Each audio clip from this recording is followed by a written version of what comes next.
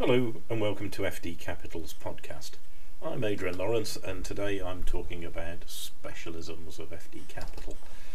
As many of you will know, we're a leading boutique recruitment agency based in Great Portland Street, and over the years we've developed our team and teams. As we've picked up more professionals, we've gained more knowledge and experience. So now we've got basically a dedicated team which is made up of people with a background in different specialisms. The first of which is private equity.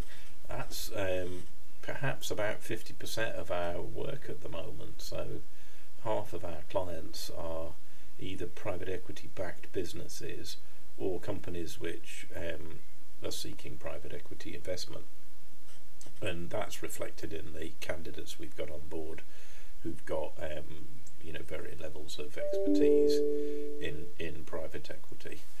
The second specialism of our team is technology.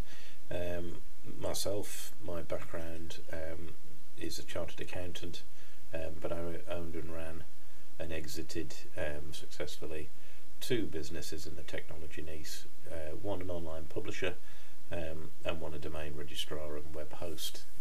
So I've got a good interesting background in technology myself, both certainly the second one was a SaaS model, a little bit less so the first one, but we did have private investors in, that was business angel as opposed to private equity, but there are many similarities.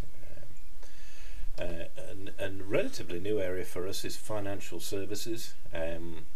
Based in Great Portland Street, we're not far from the city. We've got increasing numbers of connections there, so we're lucky to have a lot of interest from corporate finance and financial service orientated businesses, and lots of our candidates have got that sort of background as well. So that's a little bit of a taster of the sort of specialisms we have. We've also got property and facility management. We've got one guy in our team now who's a bit of an expert in fintech and cryptocurrency. Of course, we've got the background in SaaS and M&A and all that sort of good stuff.